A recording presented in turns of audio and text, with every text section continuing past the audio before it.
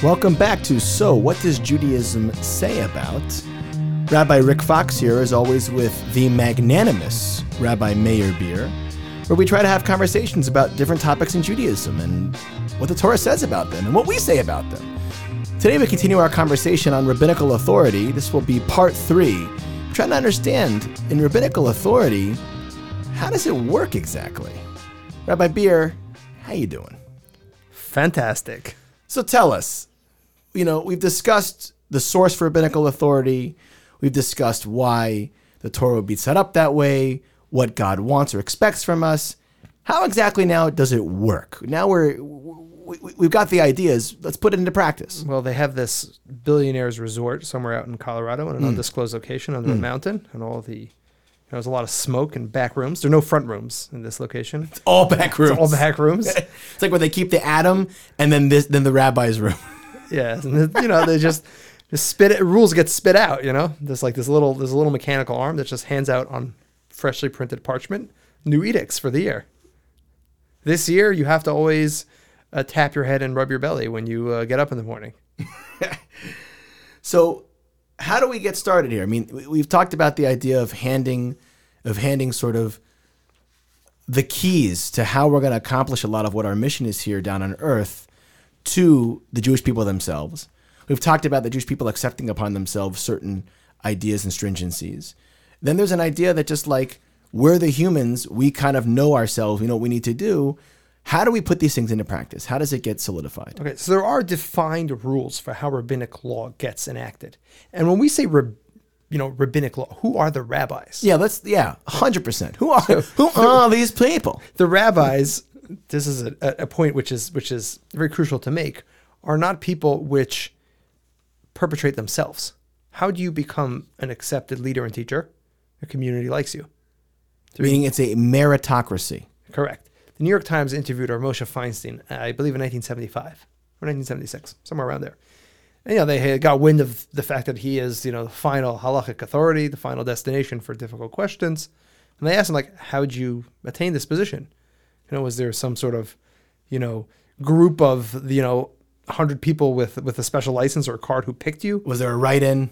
Yeah, he's like, I don't know. People ask me questions and they like the answers and they told their friends and I guess they ask me questions and I guess they also like the answers. And that's just what happens. There is no centralized committee. It really is, in any given community, the leaders and the best teachers and, the people who are accepted by the community for their position. Now, there is a formal way in which a person gets what we'll call accredited. So there was an official, what we call smicha, which is rabbinic ordination, which no longer exists in the original form, that allowed people to do things like try capital cases and those very rare occurrences when they happened, which we no longer have the power to do. What rabbinic authority now means is a person is supposed to be, is a person is not supposed to issue halachic rulings or just, explaining things until his teachers certify him as being qualified to do so. So essentially it's just like a degree that, whatever school you were in says that, now you've qualified, you're qualified to define what the Torah wants and, from your understanding of the source material and, the proper books and et cetera. And I'm assuming where that would take a huge role would be sort of the technological changes over the last century or two and how they apply to Shabbat, for example. When you take a look at a light switch, flipping it on and off, I remember you're like, hey, Rabbi, that's really work? I'm like, well, we got to define what's going on here. We got to define the technology. We got to define it's not work, what malacha is. That's the word the Torah is talking about. And someone has to explain that technology and have a grasp on it and also have a grasp on all of the areas of the Sabbath to understand where this might fall into. Exactly. So this brings up another point, which isn't necessary, which I would like to give as like an introduction to how, what we'll call new rabbinic rulings get put into place. But just the whole process of halachic rulings is something. So we have something like electricity. So when electricity first became commonplace 120 years ago or so, 110 years ago, and this was a question posed to the accepted leaders of various communities, and as was and is the practice, if you're going to answer the question, you're going to write your answer down. It's recorded. So you write down your ideas, your thoughts, your interpretations, your theories of how we apply rulings to new situations. And that becomes part of the, what is at the time a current issue. And other rabbis will see your points. They'll write back. And there are books from every era of halacha preserved where people's rulings in real time are recorded. So we have this, and then we don't have an official Sanhedrin, an official Supreme Court anymore, but given a couple of years, eventually there will be some sort of common practice that usually is hammered out. You'll see there's a tendency for most accepted authorities to go in a certain way, and that will generally become accepted practice. You will often have in every generation a couple of standout rabbis who have a certain respect among their peers, and they're very influential. It's not final authority. It's not that anybody's infallible, but as a matter of recognition of the level that they're at, and they're usually writing very authoritative responses to any question, and their logic is excellent, is the best, and that often will have an outsized influence on any given discussion. So when you have medical ethics issues that come up in the 50s and 60s and 70s, we have issues dealing with how do we, a person wants to have an internet business that's self-operating. Can you keep that open on the Shabbat? Does that violate business law on Shabbat? You're going to get onto all these new questions and stuff. The questions get posed and they get answered. And all those answers kind of form a loosely held ruling.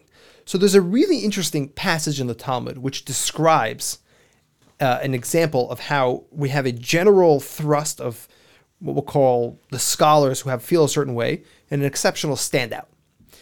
So the Talmud in Tractate Bava Metzia on page 59 has a story where there was a discussion about the laws of ritual impurity that applied to a certain type of oven. We can skip the details of the case. And the majority of sages ruled one way. And there was an exception to this in which there was one rabbi who ruled that this was problematic. And his name was Rabbi Eliezer, and he said that if I'm right, then all sorts of miracles should be performed to prove that I'm right. A tree should be uprooted and moved somewhere else. The walls of the synagogue should fall down. A stream should flow backwards. And these happen. And the rabbis are unmoved. And then finally he says, if I'm right, then a heavenly voice should cry out that I'm right. And the rabbis are once again unmoved. Based on a principle of Torah lo b'shamayim hi. The Torah is not in heaven. Exactly. So if we have, as best as the leading authorities, the majority opinion can understand, this comes like the collective wisdom or the best collective wisdom of the generation. Even if there's an opinion that disagrees with this, he is bound by Torah law to follow that majority opinion. Even if he believes himself to be of equal knowledge to any of those rabbis, we have a certain unity and we're supposed to follow the majority opinion. But the majority opinion has to come from a certain qualified body. Exactly. I think that's where things get confusing. So getting your rabbinic, membership from the Kellogg's Cornflakes box is not necessarily going to qualify you for being what we'll call an authority. And once again, there is no official rulings, but this is a matter that, like, kind of when you're in it, you feel it, like, in any given community who are the respected people, and those respected people know the very respected people, and it becomes a communal structure of those that are the most respected. And there's kind of a prevailing attitude that, generally speaking, these people are trying to interpret the Torah for its own sake. Meaning they're not saying that, obviously you have to take in every generation its issues and might require certain, modifications to make it, certain considerations to be taken into place. But ultimately, people that are trying to keep it as it's supposed to be given. So that's kind of like a general feeling you'll get for these people. And then as time goes on, you come up with, a question comes up after 10, 15, 5 years sometimes, you'll kind of feel what is the now common law. And if you're a person who's going to say, like, I'm going to just ignore what everybody else says, you then become an outlier, and that's a problem because you're supposed to be a participant in the community. And even if you can get a quote-unquote heavenly voice to prove your opinion, which Rabbi Eliezer did, at the end of the day, the Torah is supposed to be interpreted by the people that are the most passionate about it and keeping it as they understand it, and that is the way it's supposed to be kept. Passionate and I'll add qualified. Yeah, sure. So this is kind of like a loose background for just how questions are answered, and then we can get into, creating, new rabbinic rulings, new fences, so to speak. So let's go back to when the first fences, came into place. Pirkei Avot, Tractate of Ethics, first chapter, first Mishnah, goes through sort of how the chain comes down from Sinai to Moses, who you mentioned before was the first person to put in edicts, then Joshua, then the elders, then the Nevi'im, then this group called the Anshe Knesset Hagadola, the men of the Great Assembly, which included, I believe, Ezra, the scribe, and his included peers. the last three prophets, Chagai, Zechariah, Malachi. Malachi, right? So there's three prophets in that group. In that group of 120... Mordechai, actually, from the Purim story, was on that. Was in there too. Yeah. So there's a lot of heavy hitters in this group. They sort of set the stage here for kind of how things are going to go in rabbinical authority, in terms of rabbinical Judaism, from that point onward, really.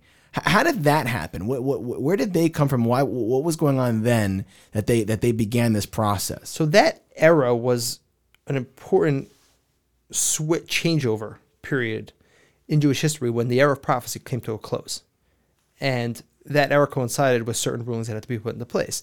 They created a formal prayer, which is the Shemona Esrei, the Amidah, because they felt now that the spirit of prophecy was leaving the Jewish people, that it was not proper to leave it up to individuals to come up with their own structure of prayer. When the spirit of prophecy existed, people were had a greater ability to tap into the essence of prayer without having a formal structure. They felt that a formal structure was necessary once that era ended. So this is dealing with a new period in history, which is the post-prophecy era. We can talk about this in another episode, what exactly that meant, how prophecy ended, separate discussion. So reacting to the new needs of that era, they created something. And they were accepted among the Jewish people. Yeah. Everyone knew these 120 yes. And how did you get onto this group? How did you get tapped to be in this secret society? They slipped under your door in the Hill Hall at Penn, and you got to go to the open house secretly on one Wednesday night. When you had a Sanhedrin, there was a system. There would be students who would wait in front of the Sanhedrin and observe it, who are the highest ranked students. And eventually, when members would retire, new ones would get put onto place. So you had... But this body's 120 people. Yeah, so this wasn't a formal Sanhedrin. So this was a group which came together, presumably once and from only all different... This period of time. Yeah, so we had in that form, but there were similar examples in other situations. There was in the times of Shammai and Hillel, there was 18 edicts which were put into place.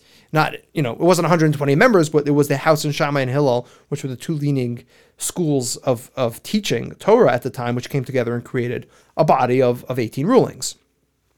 So this was a collection of the leading, or like a meeting of the leading thinkers of the time, and they created certain rabbinic rules.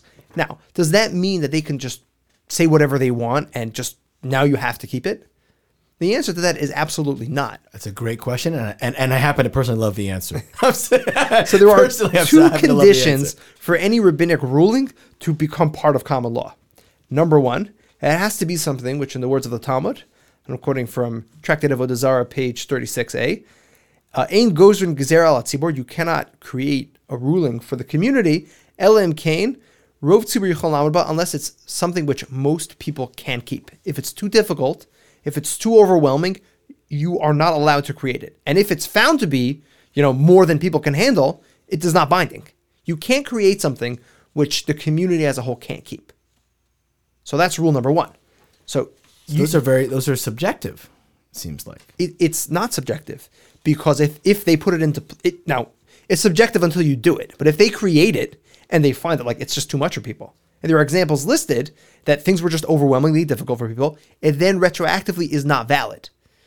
So it's subjective when you're creating it, but if you think subjectively that it's going to work and it ends up being overwhelmingly difficult, it retroactively isn't valid. So that's an important safeguard. There's another one, and this is an even stronger one from the Talmud and Tractate Gittin, which says that if the community just decides not to accept it, they're just we're not doing this. They theoretically could. They're not going to accept it. It also does not become binding. So you have that a check and balance from the people who it's going to be quote unquote imposed on. It's not really imposed, because if the community as a whole decides not to accept it, it isn't binding. So you have these really two parts in which you have the leading thinkers, which hopefully are in their position, and that's structurally how it is as a meritocracy, creating ideas that then have to be accepted by the people for them to become binding. once it's accepted by the people, it's doable, it's found to be doable, the people agree to accept it, then it becomes binding. Nonetheless, it can still, in certain instances, be removed by a court that is greater than the court that initiated the ruling. So nothing is necessarily permanent. So we have this system in which you're going to need the leading scholars, the leading thinkers of a generation, covering most of the community, and however you represent that, giving out these ideas to the public, issuing them. The community is able to keep it, decides to keep it, and then becomes binding. Right. Wow. Amazing. Very, very cool. And then once it's binding, it falls into the rabbinic law. Sort of the next generation couldn't go back and say, if you hey, what happened over here? You know, whoa. Right. Once it gets accepted, unless you have a new court, which is greater than the first court, and uses their ability, the court themselves can take it off. But it can't just be removed by the community once the community as a whole has accepted. Are there any examples of this happening in the last 2,000 years? Sure. There are rulings, the Talmud lists an example in Tractate Avodah Zarah of certain question about the rabbis want to make certain oils non-kosher, like, for consumption, and it just never panned out. It just did not become part of common law. And what was the motivation that they wanted to ban these oils? There were certain kashrus issues, like fences. And then just the community was just like, it's just not happening. It didn't happen. There was one ruling there was certain considerations about bread, eating bread baked by a non-Jewish baker, and it was too difficult for that to be kept because people just didn't have enough ways to get their basic sustenance, and It just did not become common law. Right. Now, a person can accept that as a stringency, but it isn't binding. Right. So getting back to the original idea we had, that halacha is decided by majority opinion. So let's say on a biblical sense, the interpretation of a Torah passage. We mentioned in the beginning of the first podcast that the source for this all comes down to a verse in the Torah which says you should not veer from the ways of the rabbis to the right or to the left. So if this is what the court assumes or decides is the interpretation for a certain halacha, that becomes binding. Well, let's say they're making a mistake. We don't believe humans are infallible, right? They could make mistakes. So should we then, so let's say I'm a really great sage, and I think a certain thing is absolutely forbidden. I think that carrots are forbidden. They're not. But I think they are, hypothetically. But the majority of rabbis say conclusively carrots are permitted, and we can eat carrots. So I am bound by Torah law to eat the carrots, or at least not to tell people not to eat them. Right. Because that's the majority opinion. That's what we go with. But let's say I'm actually right. Do we believe majority rabbis can't make mistakes? They could. It's possible. So the Ran, Rabbeinu Nissim, has a really beautiful take on this. He says, look, the reality is we need a system. The reality is God wants the human mind to understand it to the best extent that it can. So even if theoretically that carrot isn't kosher, because I, the individual opinion, happen to be right and the majority is wrong, the Torah says follow majority opinion. So you're keeping the guidelines of the Torah. So the over-under, so to speak, by keeping the Torah, by keeping the system in place, by not creating divergent ways of observance, by safeguarding the idea that we have a certain unity to our behavior, is so powerful that that will override any negative effect from eating carrots with spiritual contamination. Those sneaky little carrots. Anything of What's Up, Doc from Bugs Bunny? I'm a little fatigued. Yeah. I have a carrot burger. Baiga. Can't do the Bugs Bunny accent that well. But you're from Boston. You're so close. Yeah, it's a Brooklyn accent, yeah. Boston and Brooklyn, not the same thing. I hear that. But this is beautiful idea that at the end of the day, the system works. And all this rabbinic stuff is part of the system. I just, if anybody's, if anybody were to listen to these ideas, I think you'd immediately start having questions. And I think if anybody listens to these podcasts and has questions, please reach out. Let's discuss this. Let's get you onto a future podcast. These ideas are so broad and so like these overarching ideas of rabbinic authority that I'm sure we've left parts out. I'm sure there's parts we didn't explain well. We'd love to add on, continue with this. And hopefully this is more of a discussion starter than, this is where the buck stops. We did the podcast Rabbinical Authority, and then you will listen to it. Very interesting. I would love to continue as well. Okay, very good. So thank you so much for tuning in again. This is the third rendition of What's Going On in Rabbinical Authority, and thank you for turning on to So, What Does Judaism Say About It? See you later.